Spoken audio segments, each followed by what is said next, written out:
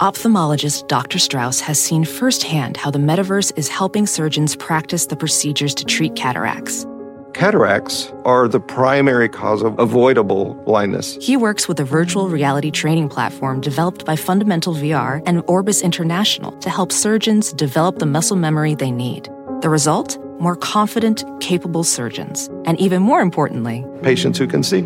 explore more stories like Dr. Strauss's at meta.com/metaverseimpact.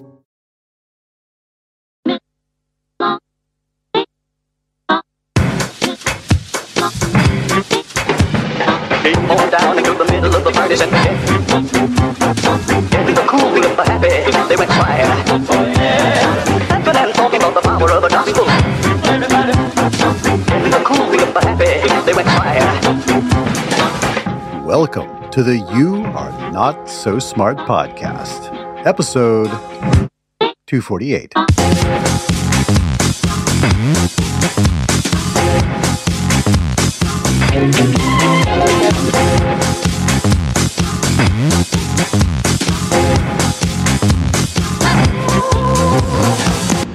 I love your book. I love anything that explores the concepts of different minds, different ways that minds are constructed and make sense of the world. I want to put this one quote I think is a great way to start. My mind is not a raft on a sea of words. It's an ocean of images. Fantastic. What does that mean, Temple Grandin? Well, everything I think about is a picture. Like, for example, I was just over at my student seminar and they had some Mexican food, which I had brought home. And then all of a sudden I got this picture of Mexican food on the car seat. And I said, I better run out in the garage right now and get that out of the car, as I had forgotten to bring it in. That's just a very simple example of visual thinking that I just did right before doing this interview.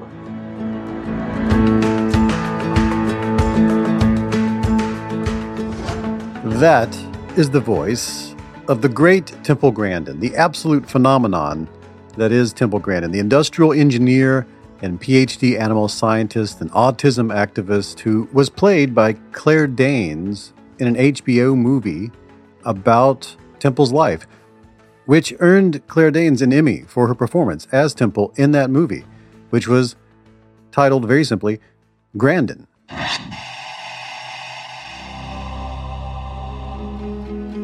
I'm Temple Grandin. She's an amazing visual thinker. Can you bring everything you've seen to your mind? Sure. Can't you?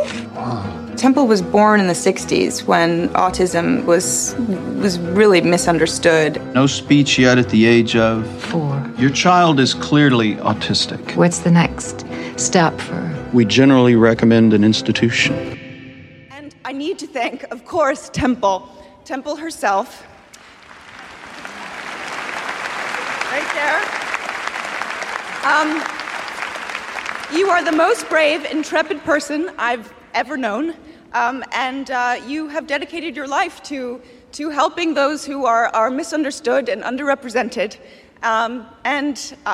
This is in service of your work. Thank you. Thank you. Temple Grandin. She was born in 1947 at a time when words like neurodivergent and neurotypical had yet to enter the lexicon, at a time when autism was not well understood. And since she didn't develop speech until much later than most children, the age of 4, she might have led a much different life if it hadn't been for people around her who worked very hard to open up a space for Temple to thrive and explore her talents and abilities. As a child, she developed an interest for the inner lives of animals at her aunt and uncle's ranch, and there were all sorts of people who mentored her through the years. And we'll talk about that. And we'll talk about animals. Animals, as you will soon hear her say, are sensory thinkers, and Grandin could not only empathize and commiserate with them in many ways that other people often could not, but as a primary visual thinker, she could also solve the physical engineering and design problems associated with systems for managing animal behavior in ways no one else could. So, as an adult, she created a variety of systems to counter stress in both non-human and human-animal populations. I first heard of Temple Grandin thanks to the squeeze machine, a device she invented while still in high school to ease her own anxiety and tension, a device still in use today and used around the world by schools and by autistic adults. As a scientist, Temple Grandin is the author of more than 60 papers on animal behavior, and she has taught at Colorado State University for more than 30 years. Her bachelor's degree is in psychology, her PhD in animal science, and she has used both of those, along with her vast experiences, to write several books, including her most recent, Visual Thinking, all about 3 distinct ways that human brains create human minds to make sense of the world outside of the skull. Those 3 ways are verbal thinking, done by verbal thinkers, and verbal thinkers use the power of language to form mental abstractions. And verbal thinkers often think in linear orders or in arcs, beginning, middles, and ends, starting with a concept and then exploring it top down. Then there are object visualizers who think in photorealistic images and can, from those images, discern emergent associations, a bit like consulting a map or a blueprint or scanning a Google image search page. And then there are spatial visualizers who can imagine in patterns and pure abstractions and prefer to do that. And these spatial visualizers notice systems and rules and dynamics, whether that's thinking about music or math or code or physics. And that's the focus of Temple Grandin's new book, Visual Thinking, which we are about to discuss. Hi. Oh my God. Hey, how are you? I am doing just fine. The visual thinking that you describe, I think people hearing this for the first time would think, well, I do that. So how is it different from someone who is more verbal in their thinking? Well, people are mixtures of thinking. And in the book, Visual Thinking, I talk about object visualizers like me, and I'm an extreme object visualizer. Everything I think about is pictures, absolutely horrible in higher math. Then you have your pattern mathematical thinker, visual spatial, and then you have verbal thinkers. And a lot of people are mixtures of the 3 things. But you get the kids to get a label, autism, dyslexia, something like that, or ADHD. That's where you can get an extreme object visualizer like me, or you can get an extreme mathematician who's a brilliant programmer or a brilliant physicist. And then there's a lot of other people that are kind of in the middle. One of the things that struck me was you weren't aware where you were on this spectrum of thinking and this diversity of constructing mental models and everything all the way up into grad school, because you just thought, what did you think? You thought that everybody thought visually like yourself? I thought everybody thought visually. In the very first work I did, I got down into cattle chutes, and cattle were afraid of shadows and coats on fences and people walking by. And I looked at what cattle were seeing. And I didn't even know that other people thought in words. And I didn't discover that till I was in my late 30s. And I was at an autism convention, and I am autistic, no speech till age 4. And I asked a speech therapist to think about a church steeple. Now, when I think about church steeples, I start seeing them all around town. They are specific. And here I kind of scribbled up this paper, but all the speech therapist saw was 2 pointy lines. And I go, wow, that's not how I think.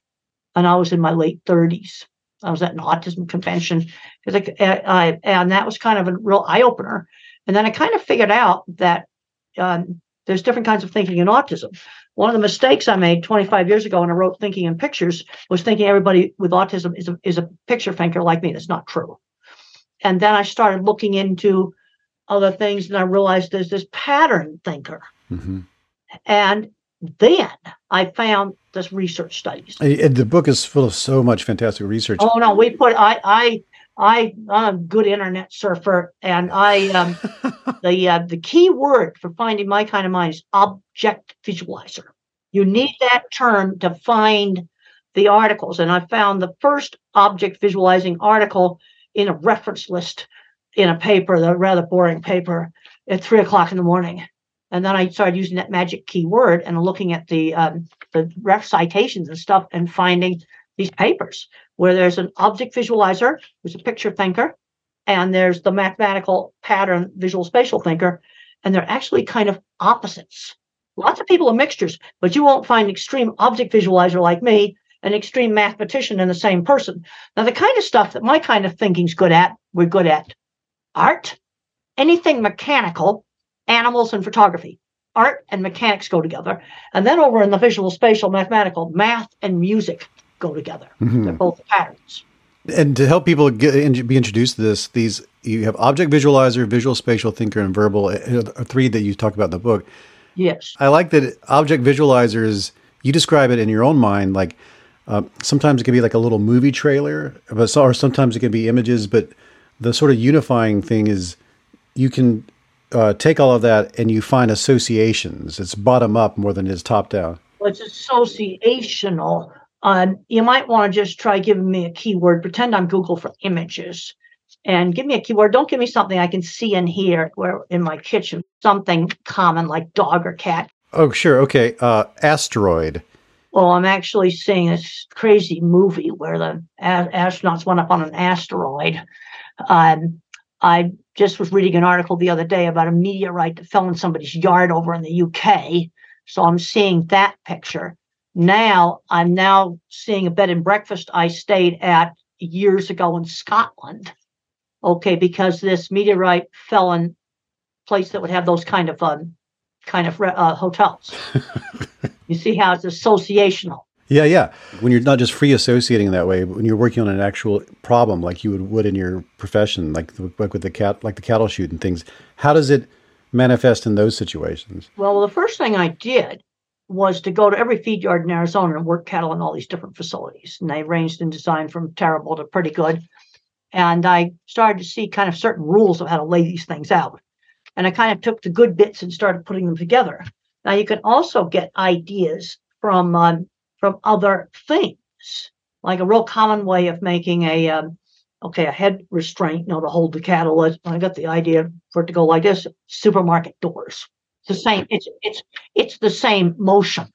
Something that really struck me in the book was that you write that as you grew older, you have more and more experiences. You've seen more things. The associations that you're able to pull out of that become richer and better and more. Oh, yes, absolutely. Absolutely. And it's sort of like when I read about artificial intelligence and how they have to give them these massive, massive training data sets. That's exactly how I think. Wow. That's how I think. I'm going, wow. And the autistic brain made the AI systems probably. This is my assumption. You're going to make something intelligent. It's going to be, it turns out we're going to design all sorts of kinds of intelligences. And this is one that seems to be producing a new space in that whole AI world. But you see, in the educational system, there's all this emphasis on algebra, because I think people that are more verbal and mathematical think you need algebra to think logically. Well, actually, a lot of my kind of mind is getting screened out because I can't do the algebra requirements. It's not visual. Well, algebra is too abstract. It's too abstract. Now, I can learn an algebraic, like pi times radius squared for sizing hydraulic cylinders. Okay, that's a very specific thing. I memorized that. I can do that. And when I say hydraulic cylinder, I'm now getting pictures of a whole bunch of my equipment that's got hydraulic cylinders on it. Right. You see, that's not abstract.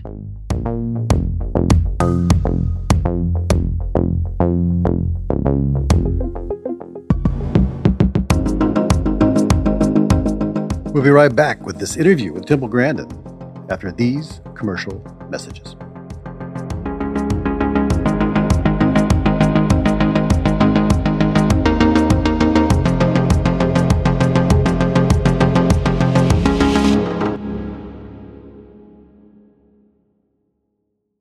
This show is sponsored by BetterHelp, and I'm very proud to have BetterHelp as a sponsor. I was using BetterHelp before they became a sponsor, and I was very excited to learn that they wanted to sponsor this program. I have recommended BetterHelp to people. I know people right now who I've recently onboarded. I had a friend who had a really difficult medical event and was experiencing a completely new range of anxieties and feelings and concerns. And I recommended therapy. I'd never gone to therapy before. And this helped. Now, a lot of us spend our lives wishing we had more time. And the question is, time for what? If our time was unlimited, how would you use it? And the best way to squeeze that special thing into your schedule is to know what is that special thing? What is important to you? What is that thing that deserves to take that slot, that precious time? How do you make that a priority? Therapy can help you find what matters to you so you can do more of it. And if you're thinking of starting therapy, I really recommend giving BetterHelp a try. It's entirely online. It's designed to be convenient, flexible, suited to your schedule.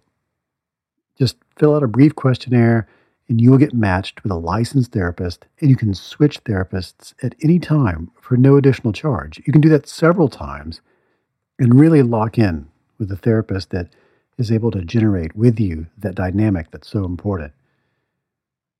I believe you should be in therapy. I believe everyone should be in therapy for a period of time at least in their lives to sort this out. What's important to you?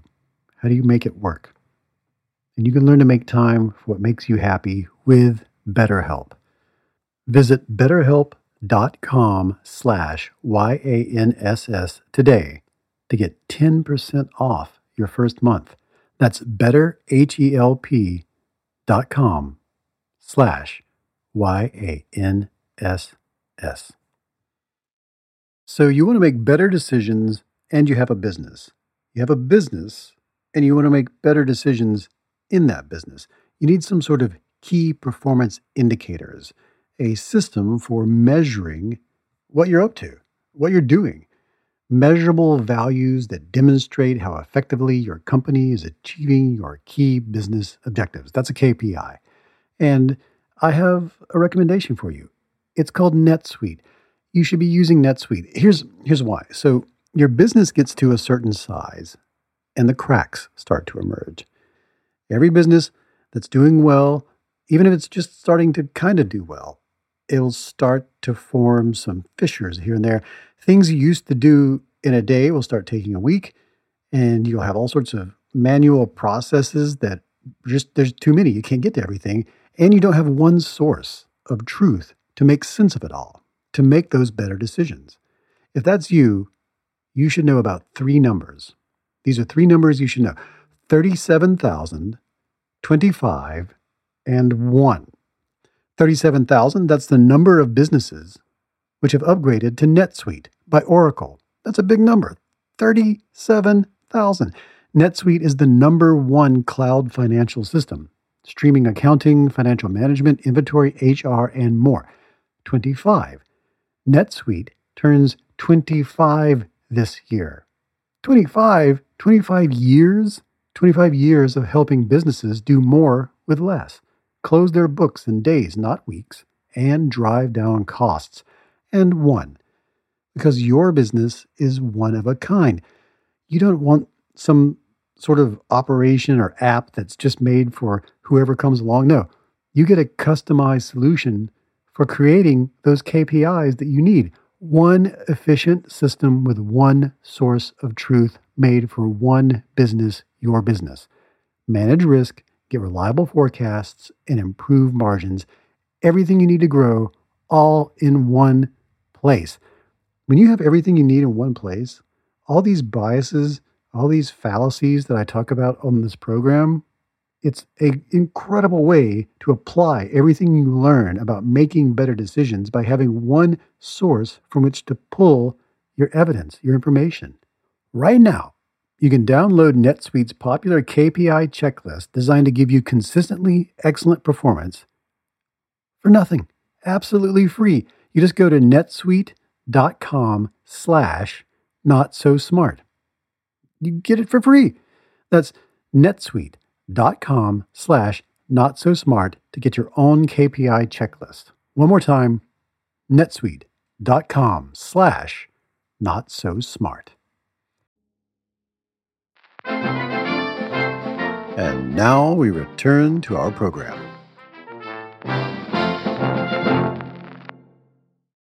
You read the book, you came to words slowly, and it didn't come naturally to you, and it doesn't come naturally to visual thinkers, and not in the same way that it does to verbal thinkers. Well, I didn't talk until age 4.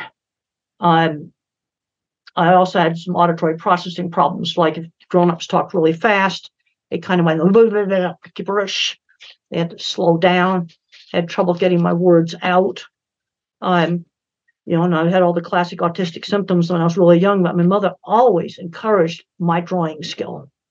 I would just draw a single horse head over and over again, and she said, "Well, let's just do the whole horse, and let's do the saddle, the bridle, a lot of things associated with the horse." This really plays into something that is just very important to me right now as well, which is because I've spoken to other people who've experienced this something similar. You were diagnosed as brain damaged. Well, I was 2.5 at that time, and they didn't know I went to a neurologist. They didn't know what autism was. This was back in 1949 when that would have happened. Uh-huh.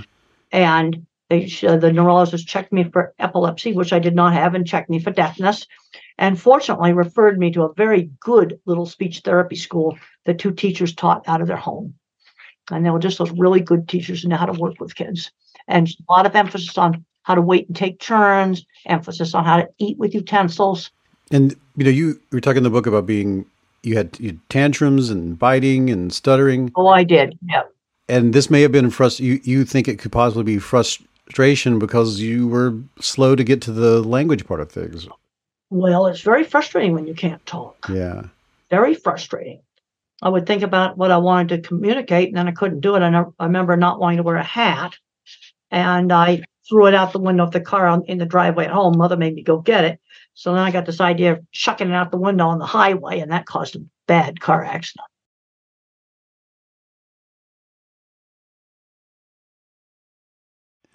Right.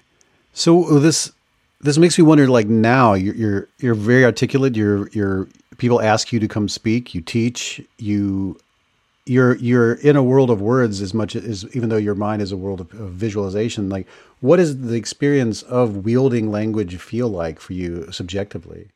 Well, a lot of things. I think if you went back and look and played back a lot of my talks, I kind of get certain phrases that I use.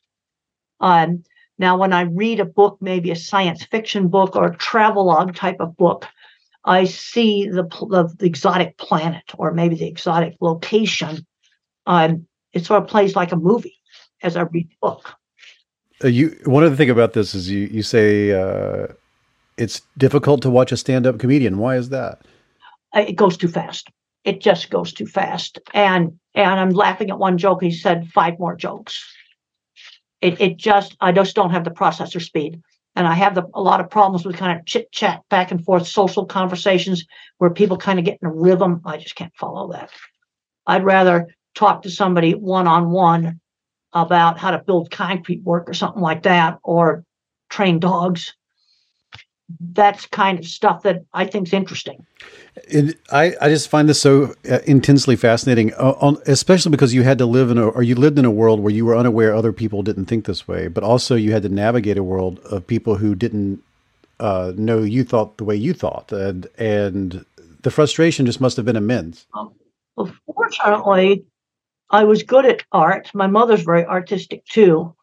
And even in elementary school, I got recognized for being good at art. And then I made costumes for the school play with my Singer Sew Handy when I was in 4th grade. And this greatest little toy sewing machine actually sewed. And I loved making things. I'd spend hours and hours playing with little bird kites. In fact, I've got another book on Calling All Minds, my childhood parachute and bird kite projects. And I spent hours tinkering with them. Yeah. Hours and hours to get them to work better. I'm imagining people who are hearing this, they're thinking, I'm sure you get this all the time. I have a child that I don't quite understand, but they certainly exhibit a lot of interest and fascination in things that seem to fall in line with what you're describing. And I'm wondering if you have advice for a parent who is struggling with that or wondering about that, or they want to be a good parent in that regard. What I want to do is take the thing the kid gets fixated on and expand it. It's a mistake to try to stomp it out. Do not try to stomp it out. Kid likes cars, or likes electric fans. Some kids like to watch that. Okay, let's read about cars. We can read about electricity and how a fan works. We could take some old fans apart. Take that thing and expand it. And transportation is a very, very common fixation for these kids. Airplanes, trains, and automobiles. And those are also things that can turn into careers. Fixing cars, that'd be for my kind of mind. Selling cars. Some of the more verbal autistics have been very, very good at selling cars because they knew the details of every car out on the lot. I feel like there were other people in the late 1940s, early 1950s who got screened out, sorted out, and didn't get to have an incredible life like you were able to lead. My speech teacher was really good. My mother always encouraged me, always encouraged my art ability. I was brought up in the 50s where manners and social interaction, that was taught very structured way in the 50s. And I've had many granddads come up to me that discovered they're autistic when the kids get diagnosed. You see, you also can have autism without speech delay. It's just socially awkward. And then you can get, really severe where you get some nonverbal people. And some of the nonverbal people can learn to type independently, completely independently. And they describe things like sensory scrambling and problems with controlling their movements. Well, the other thing is, let's go back to the building things and the engineering kind of stuff.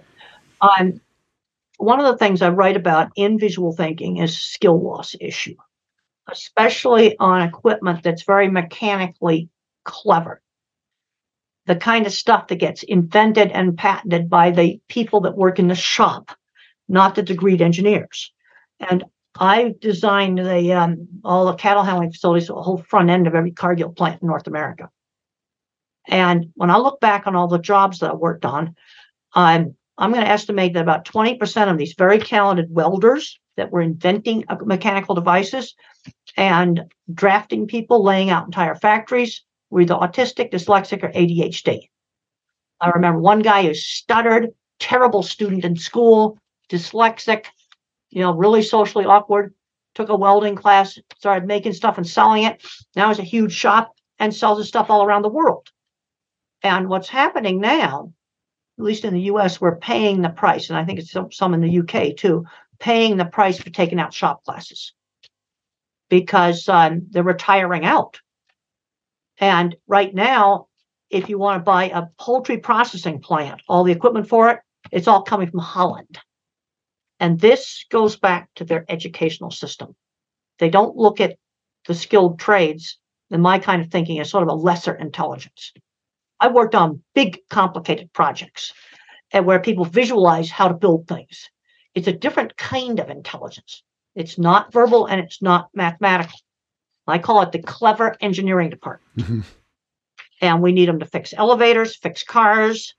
I've been on some pretty questionable elevators. Me too. Very questionable ones. So was this the inspiration for the book? The inspiration for the book was 4 places I visited in 2019, right before COVID shut everything down. And I went to 2 state-of-the-art pork plants, and almost all the equipment came from Holland. I went to a state-of-the-art poultry plant, and all of its equipment came from Holland. Then I went to the Steve Jobs Theater, and the structural glass walls and the roof came from Italy, Germany, and Dubai. And I stood in the middle of that place screaming, "We don't make it anymore." And then I started researching this further, and I found out that that the state-of-the-art electronic chip-making machines from Holland. So this was really bothering me, and the people I worked with have retired out, and they weren't getting replaced. They're paying the price for taking out those shop classes. And then COVID hit, and I thought, this is the time to write the book. So I got together with Betsy Lerner, my brilliant verbal thinker co-writer, and we worked with our complementary skills. I would do my kind of jumbled up rough drafts. She would smooth them all out, and then she also added some things to it too. But we were working together, knowing how our skills were different.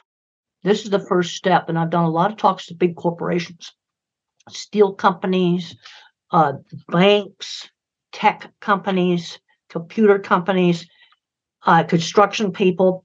And the thing is, we need all the different kinds of minds. But when I was working on a book signing just in October for Visual Thinking, they had one of the talks at a school.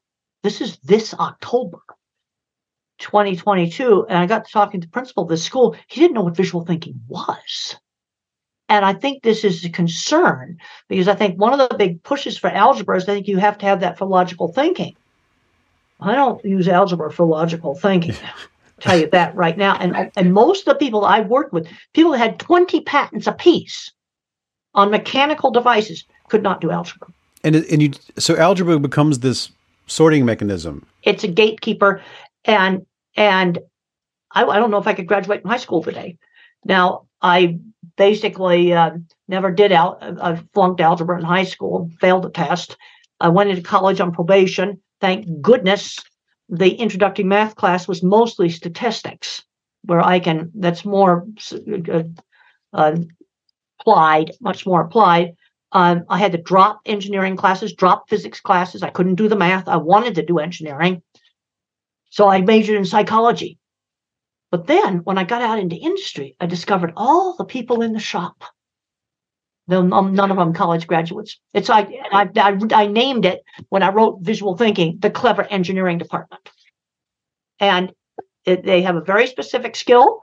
And Holland, on their education system, and Italy, I've looked them up. At 9th grade, the kid can go university track or tech track, and they don't stick their nose up at it. And that's why they're making that equipment, and we're not.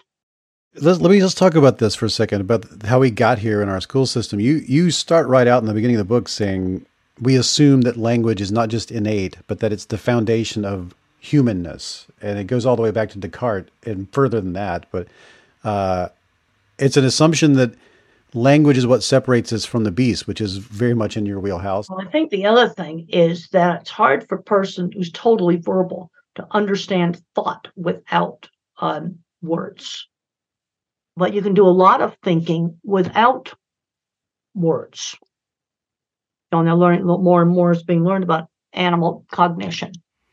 And when it comes to animal cognition, like if you go all the way down to like oysters, where they're just stimulus response. You just don't have enough centralized nervous system tissue to do anything with. Right. So they're like stimulus response beings. Yeah, that's just a reflex. We'll step up from oyster to things like flatworms and those organisms. Well, you see, it's a continuum. You see, I was just reading an article the other day about insect body formation just the other day, and that there's a head segment, they call it encephalization, where you start to form a bunch of nervous system tissue where you can get more and more association areas. All networks make nodes. I can remember before airlines had hub airports. I'm old enough for that. And they just formed these nodes like, Chicago, Denver, New York, the big airports. And you look at Facebook maps, that network forms nodes too. That also happens in the nervous system. All networks form nodes. I like this a lot. I will derail our conversation so fast into talking about this. If we bounce up through the insect world and we get into the more and more complex nervous systems with more and more nodes and more forward propagation and back propagation. And more big association areas where the sensory information comes in, emotional signals come in, stuff from memory comes in. The motor circuits are integrated in there. You get cross-modal communication. All that stuff can mix together in association areas. And then you have the frontal cortex, which is all association. There's no memories there. There's no, controlling walking and stuff is not there. It's purely higher association. And so what I'm driving at here is we get to a certain, all the way up through all this, what's missing for the most part is language. But these are all organisms that you would consider conscious, but they're visual thinkers, right? Well, they would also, a better thing to say is sensory thinkers. Okay. Now, cattle's an animal that's very controlled by its vision, but you take the octopus, that's going to be a tactile world. The bat has got the echolocation. They can actually visualize with sound, and I actually have some information in visual thinking. Blind people can learn how to echolocate, kind of like a bat. Because visual cortex takes up a huge, huge part of the brain. So if the person's blind at birth, that real estate or all that area in the brain is going to get repurposed. It doesn't just stay blank. So it's a sensory-based world. What it is, not a word-based world. Like I'll say to veterinary students, get away from verbal language. Right. So in this sort of view of things, in this model of things, where we are imagining consciousness as this ever and ever complex network of nodes and cross-modal communication, forward propagation and back propagation, all these things. This concept that was with us for a very long time philosophically and then scientifically for a while, that language is what makes human beings ultra conscious or super sentient. Like, well, it gives us things that we can do, like fly to the moon. I mean, there's go up to the space station. There's rockets up in the air right now. No dog is going to do that. I mean, when I've had the chance when I was in graduate school to dissect some brains, a human brain and pig brain. And you do the sagittal section right down here. The emotion centers, that stuff looks pretty much the same. The big difference is you got this giant, huge computer that sits up here that the dog doesn't have. Now you look at the emotion circuits, a lot of that stuff's very similar. That's where, but we have raw computing power where we can do things that animals can't do. Now, birds, what's been learned about them that's super interesting, even though the brain is small, they're like the miniature electronic circuits. The neurons are smaller, and it's sort of like the smallest computer chips, and you're cramming more in there. So you get a lot of processor power in a small brain. So with this nice supercomputer that we've got, you've got these, if you wanted to divide it into categories as you have, you've got these very powerful ways of creating abstraction spaces and organizing yourself, problem solving, object visualizers, visual spatial thinkers, and verbal thinkers. So basically, I like you'd call them the picture thinkers, the math thinkers, and the word thinkers. Okay, so we've talked about object people. What you have very specifically, the spatial visualizers. How are they different? Well, they're mathematical. It's patterns. Like I go through my science magazines, my nature magazines, I'm amazed at the patterns that are showing up in chemistry. Beautiful geometric patterns that are really pretty. And they're in materials. They're in stuff in the body and cells. It's where I think in pictures.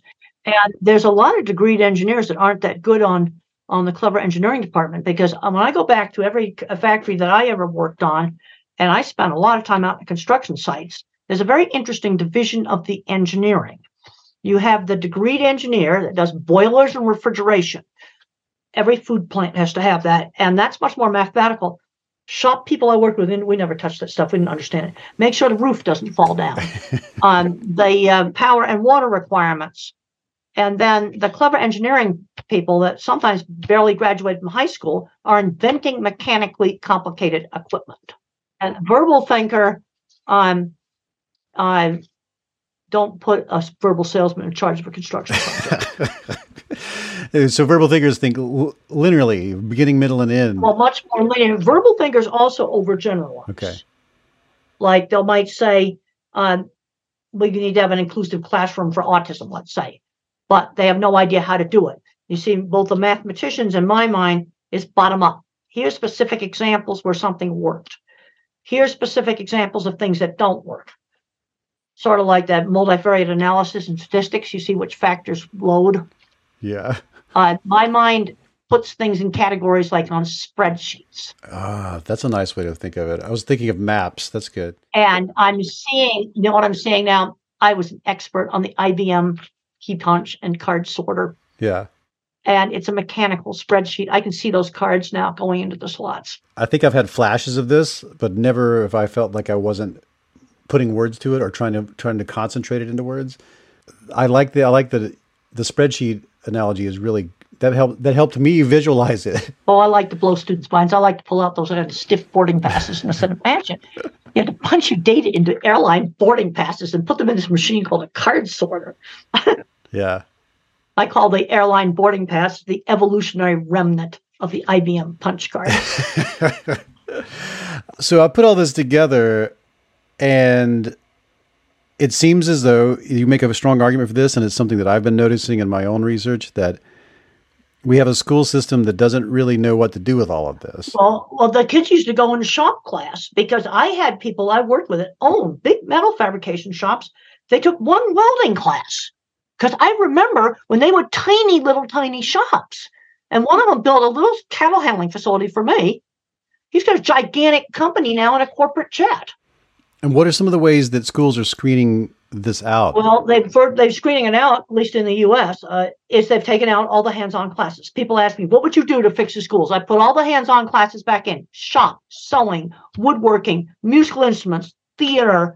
I loved making costumes, auto shop, welding. Put all that stuff, home economics. I put all that stuff back in. All the practical things. Field trips. Yes, absolutely. And I wouldn't make algebra a requirement for everyone. Now, if you're going to go in mathematics, chemistry, programming, yeah, then you take algebra. But all the people I worked with that were people that had 20 patents. Is there movement out there to make changes? They're starting to be. They're starting to realize some states are starting to put it back in and realize it's got a problem.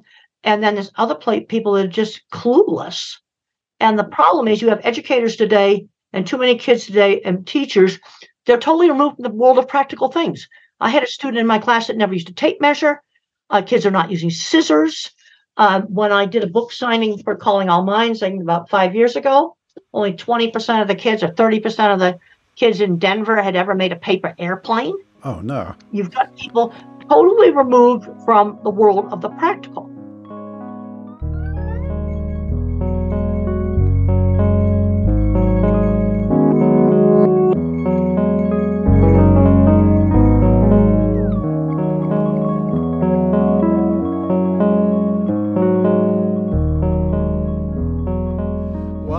Here, I want to talk about genius for a second. You have a chapter about this. Here's a question. I have asked lots of people this question, and I am very honored to get a chance to ask you this question. What is your definition of genius? Well, I think there can be different kinds of genius. You have Einstein, who probably was autistic, and no speech until age 3. And he was one of these ones where I think the object visualizing brain and the math brain somehow got welded together. But he was, what he did was genius. You can have pure mathematicians that are geniuses. Elon Musk is on the autistic spectrum. The engineering things that he's done are really wonderful. We'll have to wait and see what happens with Twitter. That's another story. Yeah. Yeah. But from an engineering standpoint, he's brilliant. And then you have people that are artistic geniuses. In the visual thinking, I talk about Michelangelo.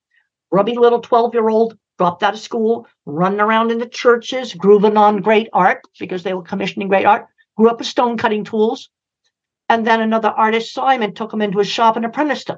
So it starts with exposure, then mentoring. And I had a fantastic science teacher in high school who got me interested in science. Yeah, that's what I was going to ask. What was your exposure and what was your mentoring? Well, my mentor for science was Mr. Carlock, my science teacher. I owe a lot to him. And he gave me all kinds of interesting projects. He spent huge amounts of time with me. And he showed me how, school can be a pathway to becoming a scientist. This is where mentors are so important. Then there was Ann out at the ranch. That's where I got exposed to the cattle industry. That all started when I was a teenager. If I hadn't gone to that ranch, I would not be in the cattle industry. But the thing I learned in the cattle industry, I could do all this engineering stuff, and it's called industrial process equipment. And I had to be very careful to never use the title engineer. I always wrote livestock handling consultant. And then the person that laid out all the factories with a single drafting class would just label it draftsman. Well, this person was designing and patenting equipment. I was there, seeing it. That's the other part of engineering. The clever engineering department. And one thing I wrote up in visual thinking that I really liked was Marine Innovation Boot Camp, where you've got some PhD engineers, mathematicians, and then you've got some truck driver Marines, and you give them a pile of junk and you say, make a vehicle. And the truck drivers were much better at sort of figuring out how to make a vehicle out of a pile of junk. But the thing is, you need both kinds of minds. Let's look at 3D printing and robotics. Those are all mechanical devices. Someone like me makes the tool on the end of the robot's arm that really works. The mathematician has to program it. But you straight out come out and say, genius does not happen in a vacuum. You have to have mentoring. And I'm a big believer in exposing kids to lots of different things. I was exposed to a little flute when I was a child. I couldn't figure out how to play it. I got a chance to program the same computer that Bill Gates learned on. I had to drop the class. He's running over, he was younger than I am. So he was a kid running over the university computer lab and learning on it. I couldn't, I could log into it. That's about it. So exposure to lots of things so that you can find your thing. Lots of different things. And then you kind of see what you gravitate towards, but then you also have to develop it. And that's where you have to have mentoring. You have to work on developing things, and you've got to work on always continually learning. Well, let me before I let you go, I wanted to let's try another visualization. Okay. All right. Something that's not around you. Let me think of something that's really out there. And not something that's around where it'd be in my house or. Oh yeah, let's go with it with an animal. I want to go with dolphins. Oh, I'm seeing Flipper from that show that I watched when I was a kid. I'm seeing a dolphin show in Mexico that was kind of grubby and not very nice. I'm now seeing dolphins out in Hawaii that were in a research institute. So I'm kind of going through the dolphin files in my brain.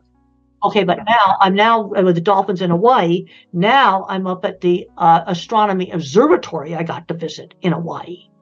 Because now Dolphin Hawaii, what's another interesting thing in Hawaii? I remember climbing up a big kind of a mountain in Hawaii, and you went from like grazing land to jungle in a very short period. I'm now seeing a volcanic eruption in Hawaii, and I'm seeing where lava came down on the road and solidified, and it was like this. It was maybe a foot high on the road, and I walked on it. Now I'm feeling it. It was like really weird. The road just went into a hardened sea of lava. See, I'm kind of going through the Hawaii file. Now I'm seeing another place I went to look like a fancy hotel and a golf course on a moonscape.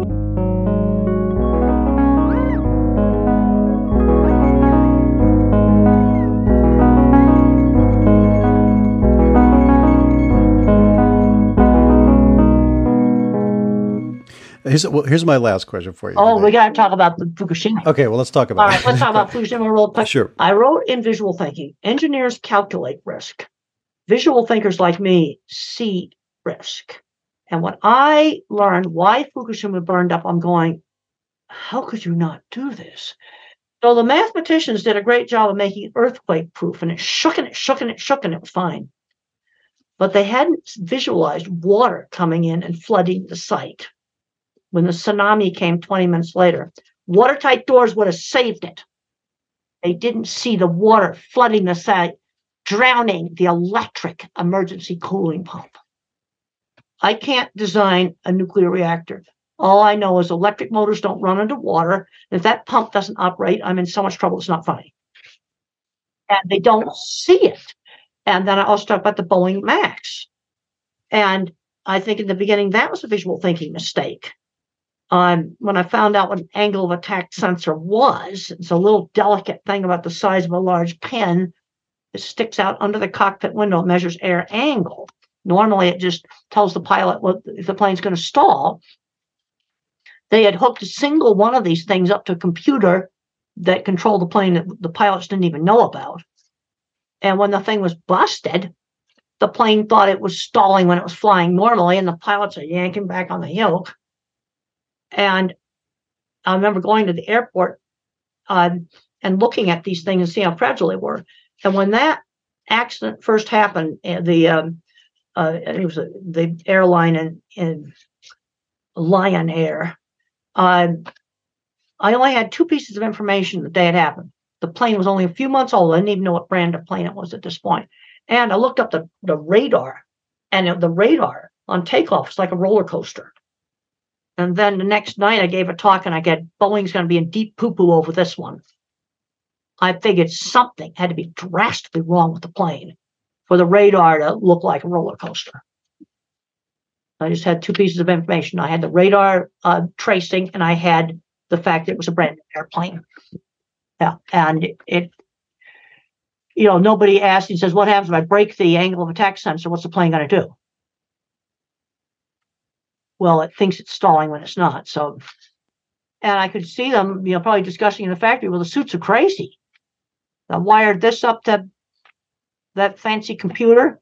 The pilots were furious about it.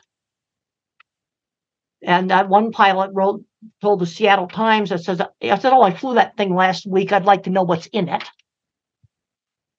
This would make me feel really happy when the pilot says that. Well, they've got it fixed now. I've been on that plane. They've got a good coffee maker in that plane now. I've been on it probably about 5 times. I'm not worried about it now. It's fixed. And it's got a good coffee maker, which makes it's got a really good coffee maker. That's just good for giggles. I love it. Temple Grandin, I love this book. What do you, as a final, I guess as a goodbye question, like what do you hope people get from this book more than anything? What do you hope happens when it goes out in the world?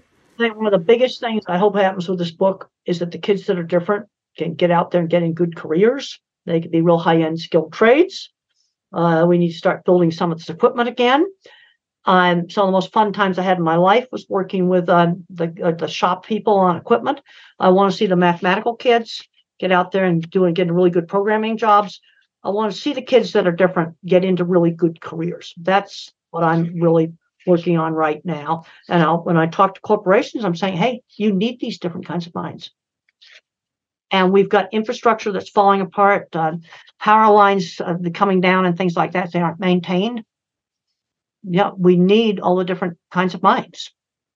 Oh my God. Thank you so much for spending all this time with me. I have enjoyed spending all this time with you. Thank you for writing all these books and for staying active out in the world. And thank you for getting the COVID shots so you could go be free and fly everywhere. Well, yeah, as soon as I got the shots, I'm going. After I got the second one, I go 3 weeks from now, freedom. I was jumping up and down in the parking lot. I'm glad to see you out and free. I'm sorry you're so busy, but I hope you're enjoying yourself. Well, thank you so much. Thank you for all your time. It was a pleasure. Thank you so much for having me. I really liked being on the show.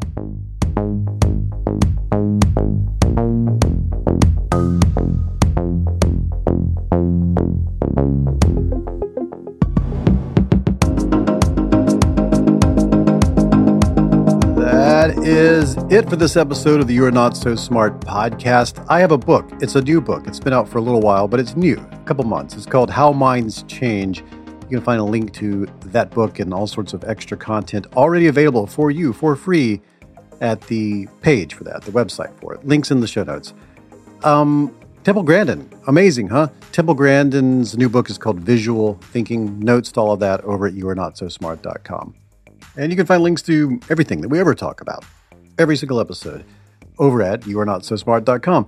For all the past episodes, go to Stitcher and SoundCloud and iTunes and Omni and Spotify and Simplecast and Audible, Amazon, all that stuff. You can follow me on Twitter at David McRaney. Follow the show at NotSmartBlog, also on Facebook at /YouAreNotSoSmart.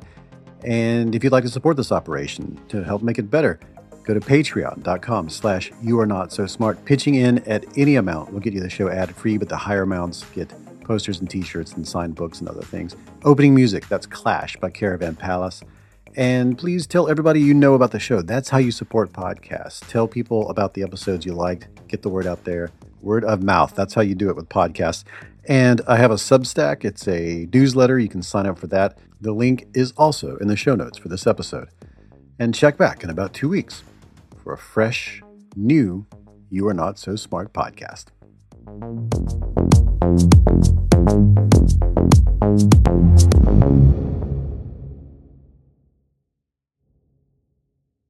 Look around. You can find cars like these on AutoTrader. New cars, used cars, electric cars, maybe even flying cars. Okay, no flying cars, but as soon as they get invented, they'll be on AutoTrader. Just you wait. AutoTrader.